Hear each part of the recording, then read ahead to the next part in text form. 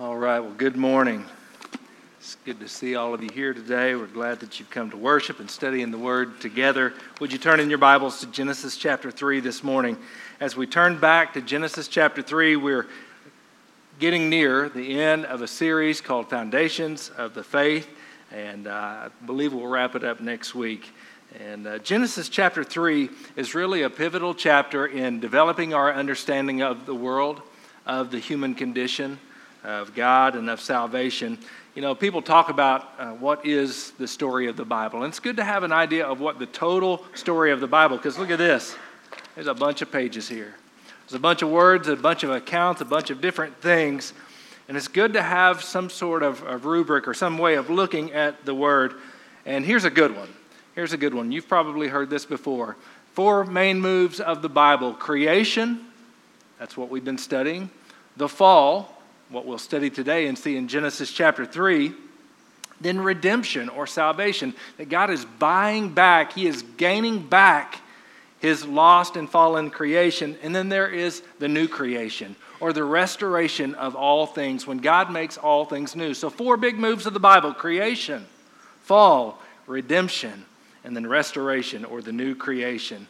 Y'all have already done this. Look at this painting I'm putting up on the screen. You may have seen this back in the children's church area with a little label of this painting. One of the things we've been doing in Awana this year is one of our resident artists, Cody Nelson, and Cody was the one that read our opening scripture. We found out that Cody has a painting ability, and so I said, wouldn't it be cool if through Awana this year we painted some of the stories of the Bible, we meaning you, Cody, and tell the story that goes along and give them this arc, if you will, of what the Bible teaches. And so this was the first one, I believe, that Cody did in Awana, and he was helped by his able narrator, Mary. She actually reads and tells the story because, you know, it's so hard to paint and talk at the same time, right, Cody? Pretty hard. And so he painted this painting about the creation and the fall and entitled it The Fall. I don't know if you can see this. Can y'all see the man and the woman up there? Upper right. Now, we had to crop this thing to get it to fit, and I would encourage you to go back in the children's church area and look at that. So you see there the first man and the first woman. What else do you see up there? See the birds, some of the other beasts that God has created, you know, to inhabit the air. What else do you see? See a waterfall. All right, what else? Trees. That looks like Boone County in some places, or Newton County, doesn't it? What else do you see? Gosh, I'm getting older and older. Right? Is the fruit tree there? I think that may have gotten cropped off accidentally, but there is a tree in the lower right that's got these it's a red delicious apple, right, Cody? Is that what you painted there? So emblematic of what we've been talking about, the I don't know, was that the tree of life, or was that the tree, the forbidden tree?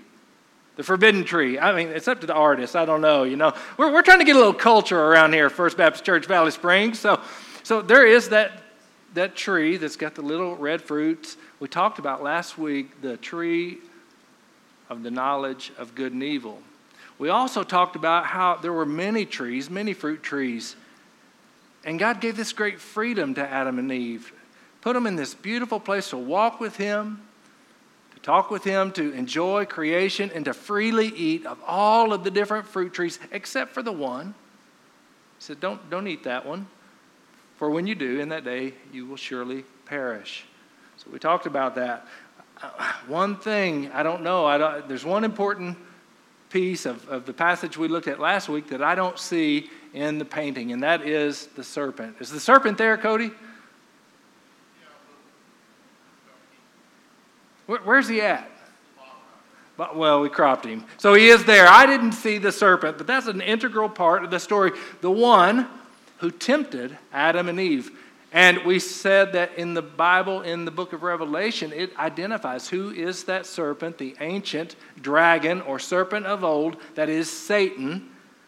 This one who was kicked out of heaven for trying to usurp God, take His worship, fill the place of God, and that is still what he's doing today, and that's what he was doing back in the Garden of Eden with Adam. and with Eve. And I think it's a well-done piece of art. Sheila asked me about the cover for the bulletin. And so I said, just put something from Genesis chapter 3. And she had a bunch of naked people on there. No, not really. Not really. You understand, it's pretty tough. You want something artistic there, and you go, let's don't get too graphic here. This is church. I don't want to get in trouble over the bulletin cover. And the same with Cody's painting. I thought, that's kind of neat because...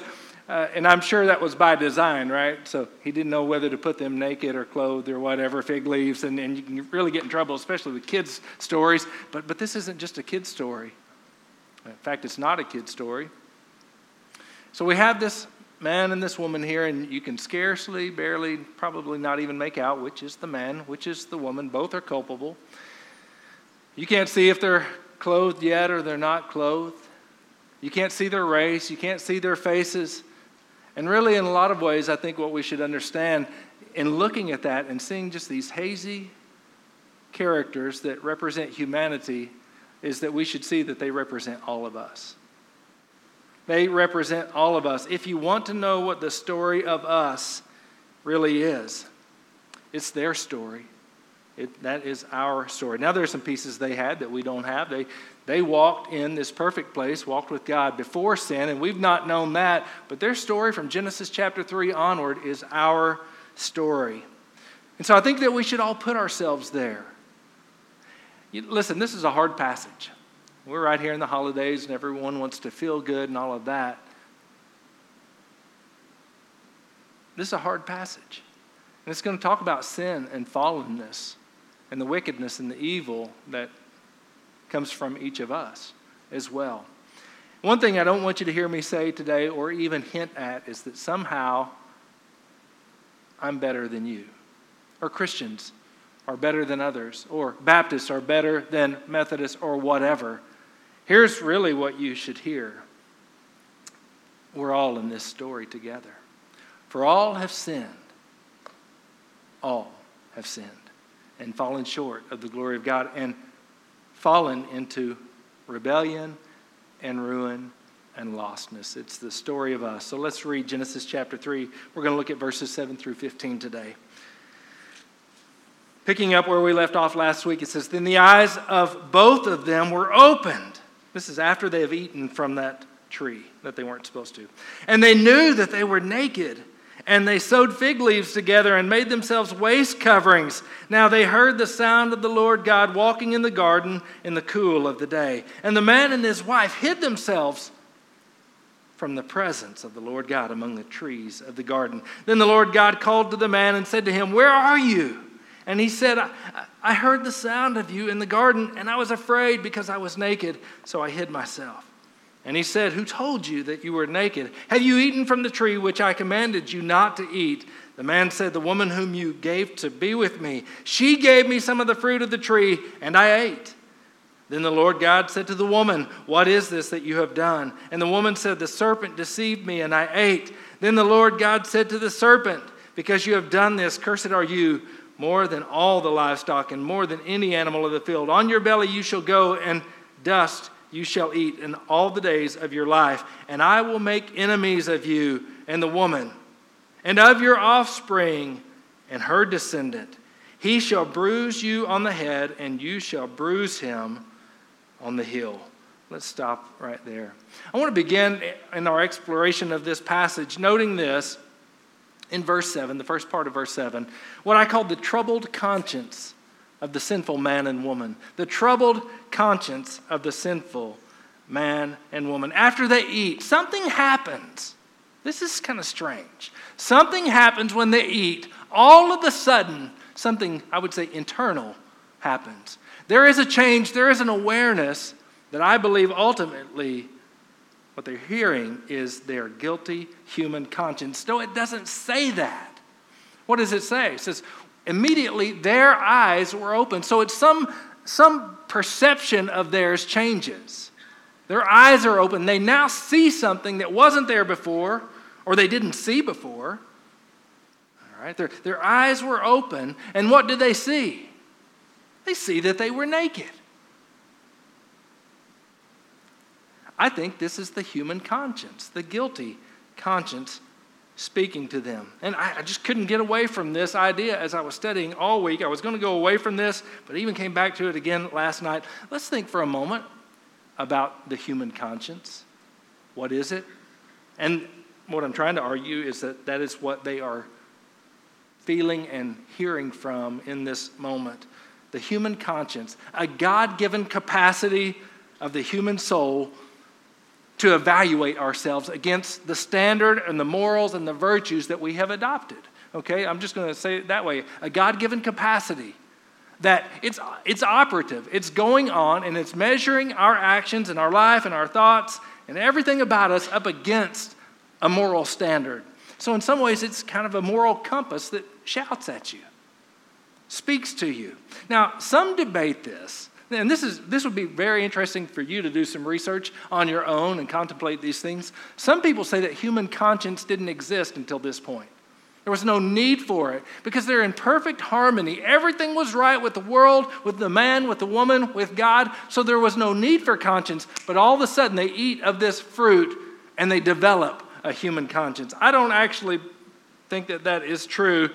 And I'll tell you why here in just a minute. But let me just say, I think their conscience, this inner voice of the mind, of the soul, is shouting at the man and at the woman that they have violated the standard. Now for us, our conscience is, we're measuring our actions up against the standard that we've adopted, and that standard can be very flawed. And actually, we need to develop that standard more closely according to God's way and according to God's will and His Word. But basically, here was the main command that they had: don't eat of that tree.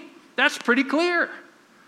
That was the standard. Walk with God, be His image bearers, do the duty that God has given us to do, be stewards, be His reflection in the world. The man was to reflect God in certain ways uniquely, and the woman also, and the creatures also, and everything all of a sudden in creation is turned up on its head. So instead of God being the sovereign and man being the head of the household and the woman coming under that headship and the beast being under their dominion, all of a sudden all of that is inverted. And so you have this beast, the serpent, speaking to the woman telling the man to eat this along with me, and none of them are obeying God. Everything is all out of whack. And their consciences, I believe, are in overdrive. A troubled conscience. What happens when a human conscience senses that the standard has been violated? What happens? Y'all have a conscience, don't you? We all do. Well, you feel troubled. You feel anxiety. So all of a sudden, when God calls Adam out, he says, I was afraid. There's a fear and anxiety that comes from the human conscience that knows that we have violated a standard. There's a sense of guilt. A sense of guilt. I've done something wrong. I'm going to be exposed. And I think that's some of why they're kicking against the idea all of a sudden that they are naked. It brings trouble, internal trouble. And we do all kinds of things to try to soothe the troubled conscience. Here's one of the reasons I think that the conscience was already there. It's part of the likeness of God in Adam and Eve. Is because the conscience also does positive things. There is the guilty conscience, but there is also the good conscience. The good conscience is that within us. It's saying, yes, you are walking according to the light and according to the standard and according to God. And what does that produce in us? It produces peace, a sense of peace and well-being, that we are in harmony with God and the world. It produces pleasure. So the conscience has a negative peace, but also has a positive peace. I just did a little bit of biblical study. Let me give you a couple of verses that you might look up. I started thinking, well, what does the Bible actually teach about conscience? It doesn't say it here, and actually it doesn't say it hardly anywhere in the Old Testament, but we see it repeatedly referenced in the New Testament. Paul is probably the primary one who talks about the human conscience and how we as Christians should think about conscience. Romans 2:14 and 15. Here's a passage where Paul talks about, in Romans, it talks about the Jew and not living according to the law of God. But what about the Gentile who doesn't have the law of God? Well, in Romans 2:14 and 15, he talks about how the Gentiles who don't have the Jewish law, they do have a law written on their hearts. God has put it there. And he says, and their conscience confirms this. So the Gentiles, who they don't have that Old Testament law, but they do have a law on their hearts, a moral code. And their conscience is measuring the Gentile against that. He talks about the importance of living with a good conscience. Where Paul talks about this most is when he's ministering to his young disciples, Titus and Timothy, but he also talks about it in his own life. He says, I strive to maintain good faith and a good conscience. That is so important. Some verses you might look up. Look at 1 Timothy 4, verses 1 and 2. He talks about false teachers in the church that are hypocritical liars. And he says their consciences are seared. Did you know that you can mishandle your human conscience? In other words, you can so diminish it or suppress it and ignore it that all of a sudden that alarm that is meant to tell you that something is wrong in your life, all of a sudden you suppress it so much you don't know good from evil, truth from falsehood. And he calls them hypocritical liars whose consciences are seared. I tell you, that's a place we don't want to be, is having a seared human conscience. 1 Timothy 1, 18 and 19. He tells Timothy to fight the fight of faith, having a good faith and a good conscience. And he says, I'm going to warn you that some have rejected these things, and by doing so, they shipwreck your faith. How many of you want your faith shipwrecked and ruined? Then what do you need to do? He says here, you need to fight the fight of faith, and you need to strive to maintain a good conscience. So I would say this, out of that little study that I did, that God has given us this moral barometer or thermometer, this warning system called the conscience that is for our good. And we need to listen to it. We need to be aware when our conscience is speaking to us. That is a God-given capacity that is meant to lead us somewhere, to do something. So what do we do when our conscience is crying out that we have done wrong? Here's what you should do. I'm going to go ahead and jump ahead in the sermon. You should run to God. But what do we normally do? We hide from God. We don't run to God, we run from God. We do the exact opposite thing that we should do. And here we see Adam and Eve doing that exact thing. Instinctively, their flesh says, run and hide. Cover everything up. So now let's look. This is found in the last half of verse 7 through 13 that we read. Let's look at their attempt to cover up their sin, to silence their conscience.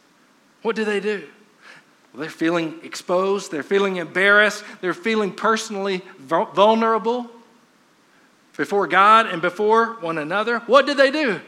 They literally try to cover themselves up. The first fashion designers in the world, they take some fig leaves and they sew them to cover up their nakedness. And that's what we try to do first of all. We try to hide. We try to cover over when our conscience is saying we have done wrong. And so they're trying to cover their nakedness, to put a barrier between themselves and that one who God has created for them to be most intimate with. There is now a division. There is now a barrier. They're hiding behind their fig leaves. And then what happens? They hear God in the garden. This says that they walked with God. God actually came down. Heaven met earth. God came down and walked in the garden in the cool of the day. And Adam and Eve walked with him. And so as was his habit, he comes down. God is ready to walk with Adam. And he says, where are you?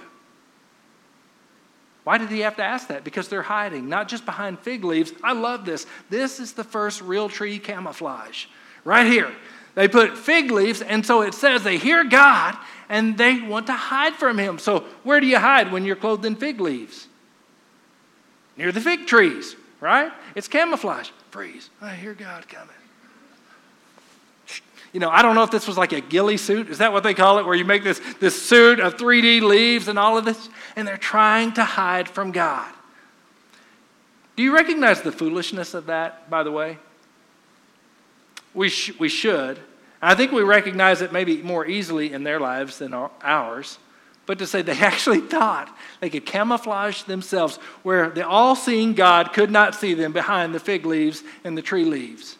They think that they can hide from the all-knowing God who is already quite aware of what they have done. But they're hiding, they're trying. What a foolish notion. And it's just as foolish for us, listen folks, to think that when our consciences bear witness that we have sinned, to think that we can cover it over with clothing or excuses or hiding from God is just utter foolishness. And so God calls Adam out. Adam, where are you? And what does Adam say? I'm hiding. At least he answers. Right? He's doing the right thing here as God calls him out. Well, I was hiding. Why are you hiding, Adam? Because I was afraid. I was fearful. I was naked. Who told you you were naked? What has awakened in you this idea that you are naked? God knows. The human conscience, I think. It's Adam's conscience saying, you're naked, you're guilty, and hide. So God asks him some questions. Did you eat from the tree? That's a great question. Did you sin? Did you eat from the tree? Now, before Adam gets to his whimpering answer, he more boldly gives some excuses, right? So that's the next thing. We try to hide ourselves, make ourselves look better. We try to hide from God, but when we finally answer, what do? Well, we make excuses. Now, instead of running to God, confessing his sin, opening it up, here's what he says. Well, really, God, there's two people to blame, the woman and you. Right? It's the woman that you gave me. Who gave it to me and I ate? Right? The big, bold, the woman that you. Why her? But I did eat. Right? So excuses. He makes excuses. It's the pass the buck. Point the finger at someone else. That's what we do. Make excuses. Blame someone else. I tell you, we just do that. It's my parents' fault. It's my job's fault. It's the pressures of this world. Instead of just saying, you know what? Yes, it's me. I did do the very thing that you told me not to do. And so Adam says, yep, I ate. But of course it was the woman you gave me. So he turns to the woman. That is, God turns to the woman. What have you done?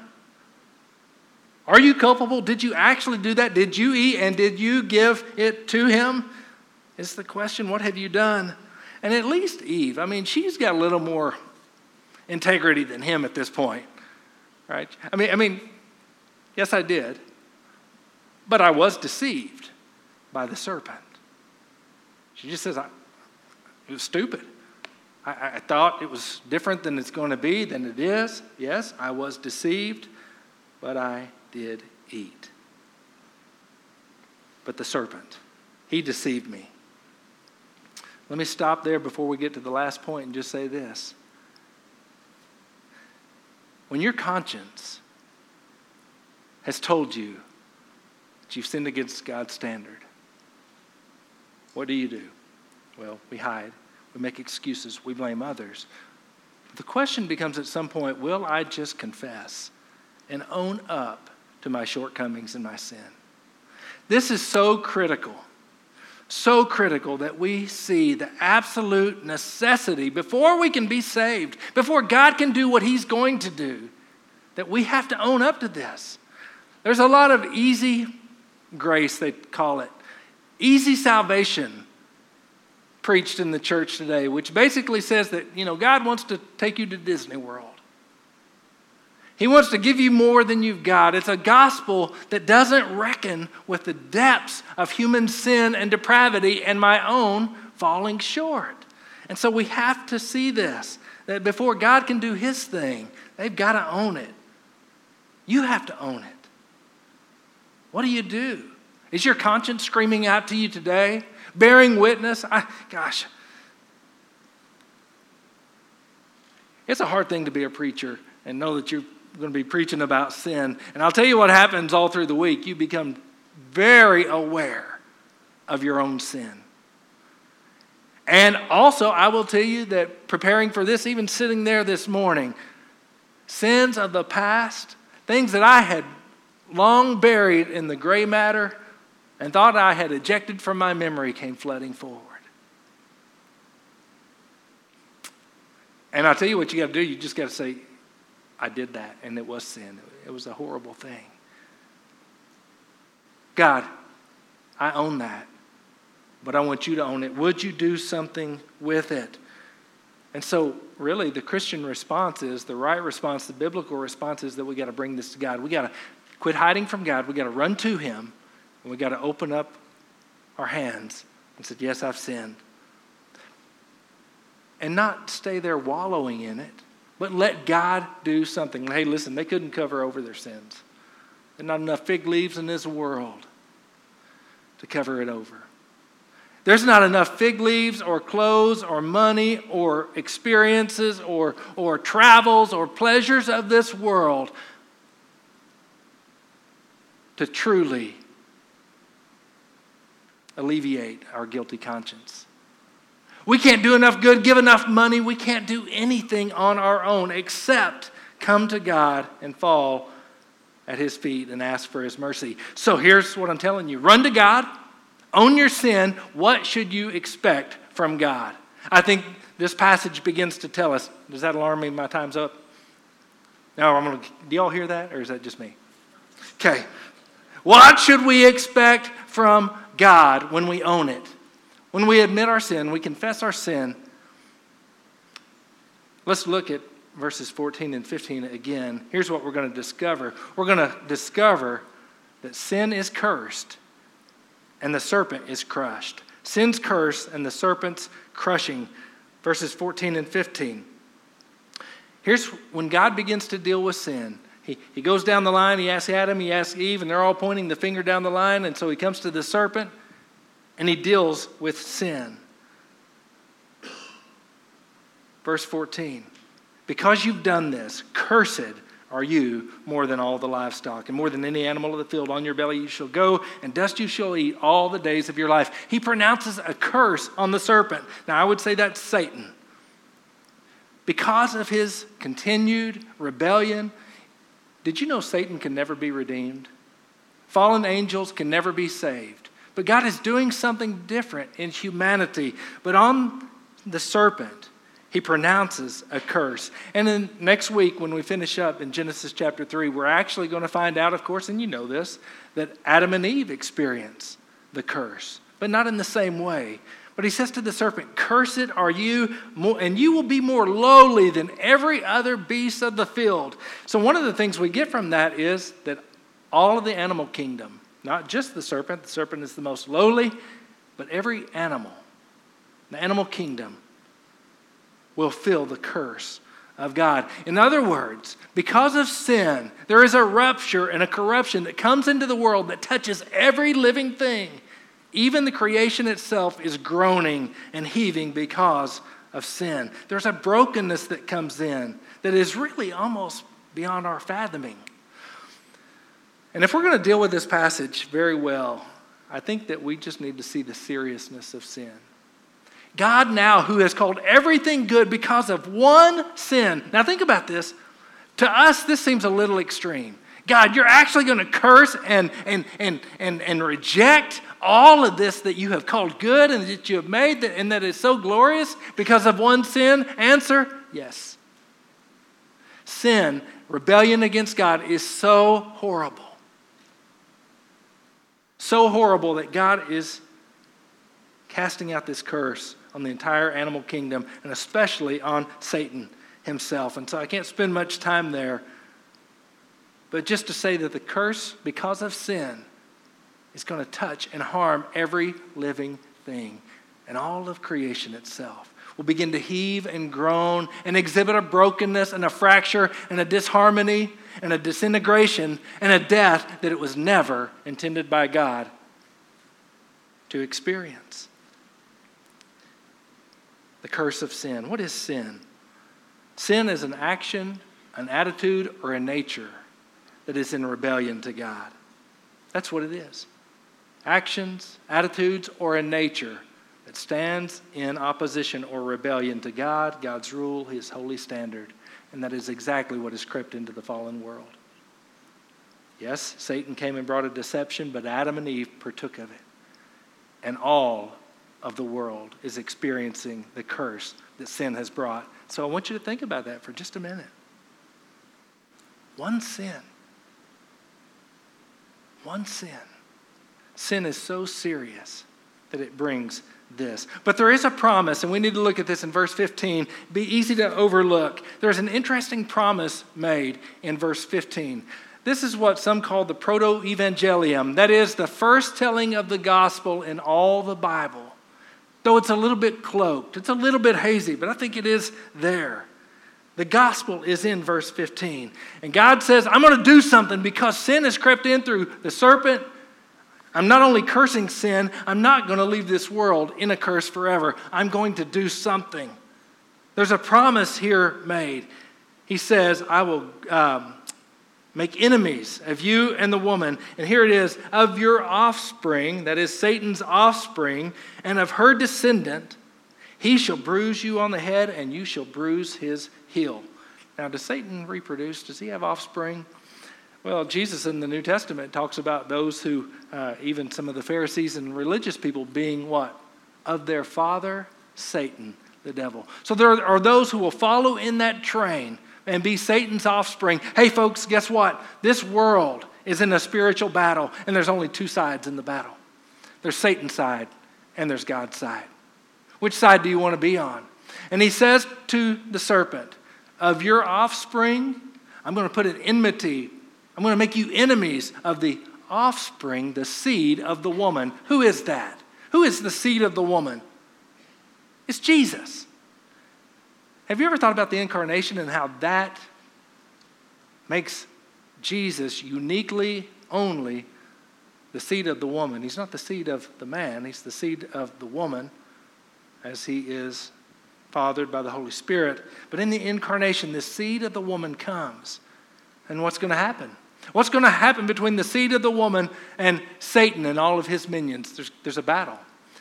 It says he's going to crush your head, but you're going to bruise his heel. What is the bruising of the heel of Jesus? It's the cross of Jesus Christ. It's a bite that inflicts death that looks like it is a death sentence, but instead it's only a bruising to be recovered by the resurrection. Here, I would just say to you, Genesis 3:15 is the gospel of Jesus Christ. So what can you expect when your conscience cries out and tells you that you're guilty before God, and you decide that you're going to stop hiding from God, running from God, trying to cover over your sin with good deeds or something of your own making and of your own strength? What do? What can you expect from God if you fall on his mercies and believe in him? You can expect total victory and restoration through Jesus Christ. But the way to come into that is through Jesus Christ, the seed of the woman. The truth signaled here is that Jesus brings victory. God is redeeming his world, which is terribly broken and ruptured and corrupted because of sin. Jesus Christ did that. This Christmas, as we do every year, we're going to celebrate the coming of Jesus. You know what we're celebrating? The fulfillment of the promise of the gospel, hinted to and given in Genesis 3:15. That God is going to redeem a fallen world. Hey, do you feel this world is broken? It is. Is a new creation coming? It is. And it's coming through Jesus Christ.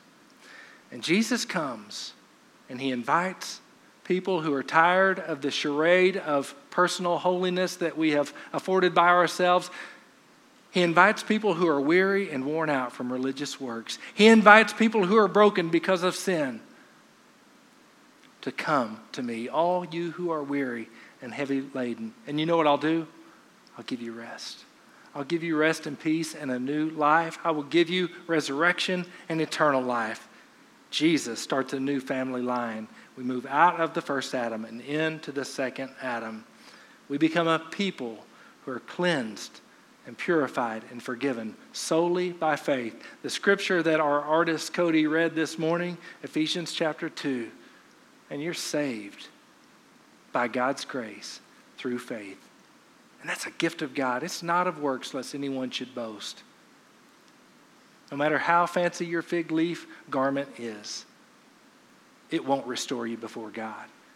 It won't soothe your conscience. It will not bring you forgiveness. Only the covering that we'll look at next week that God gives can forgive you, can cover and soothe the guilty conscience. Would you bow with me today as we move into a time of invitation? Mike's going to come and just play.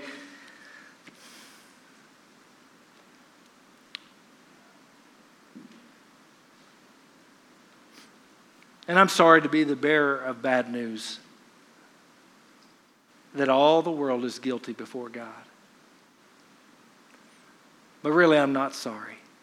We need our delusion and our bubble popped, and to recognize the fact that we need to be born again. We need forgiveness. Our hearts are messed up. We have all sinned before a holy God. And if you would today, would you just admit that to the Lord? I confess my sin to you. I've fallen short. I need you. Every hour I need you. And if you have never asked God to save you and forgive you by Jesus Christ, you can do that right where you sit today. Just tell him that your conscience is crying out about the guilt of your sin and your shame, and ask him to take it from you. Trust in what Jesus did for you on the cross and by the empty tomb to give you life.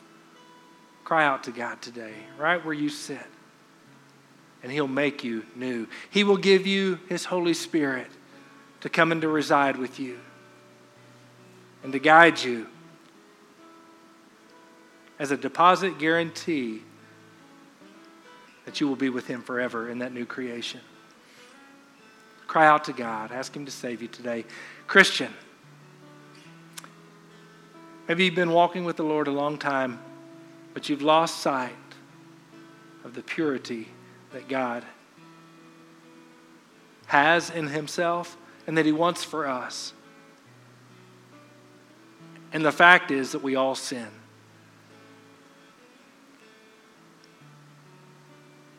And what is the Spirit speaking to your conscience today? Is there a sin in your life that you just need to ask forgiveness from? Is there some path that you're on that you need to repent from, repent of, and come back to him and walk closely with him? I would just say to you today, beware of letting your conscience cry out without responding to that in a spiritual way, coming again to the cross of Jesus. Ask him to restore you and make you new. Don't leave this place continuing to hide from the Lord, because you can't. And let him give you freedom and life and hope today. Father, today we are thankful. We're thankful that you have seen fit to give us your word that we might know the story of us, the story of creation that has fallen. But you have promised, and you have done it. You have brought about a Savior in Jesus to make all things new. And Lord, today we lean on that scripture in Romans that it says, God will soon crush the head of the serpent. That though we live in this time between the first and second coming of Jesus, Lord, today we're looking forward, we're looking up, we're looking ahead to the coming glory when you make all things new, when you give us a new body that is not racked by sin and disease and death, when you restore and you bring about a new Eden, a new world, ruled and reigned by Jesus. Thank you, Lord, for your grace to us, for your kindness, for your mercy. Minister to us, each one in this place, by your Spirit to our spirit, that we might be made new and refreshed. In Jesus' name we pray. Amen.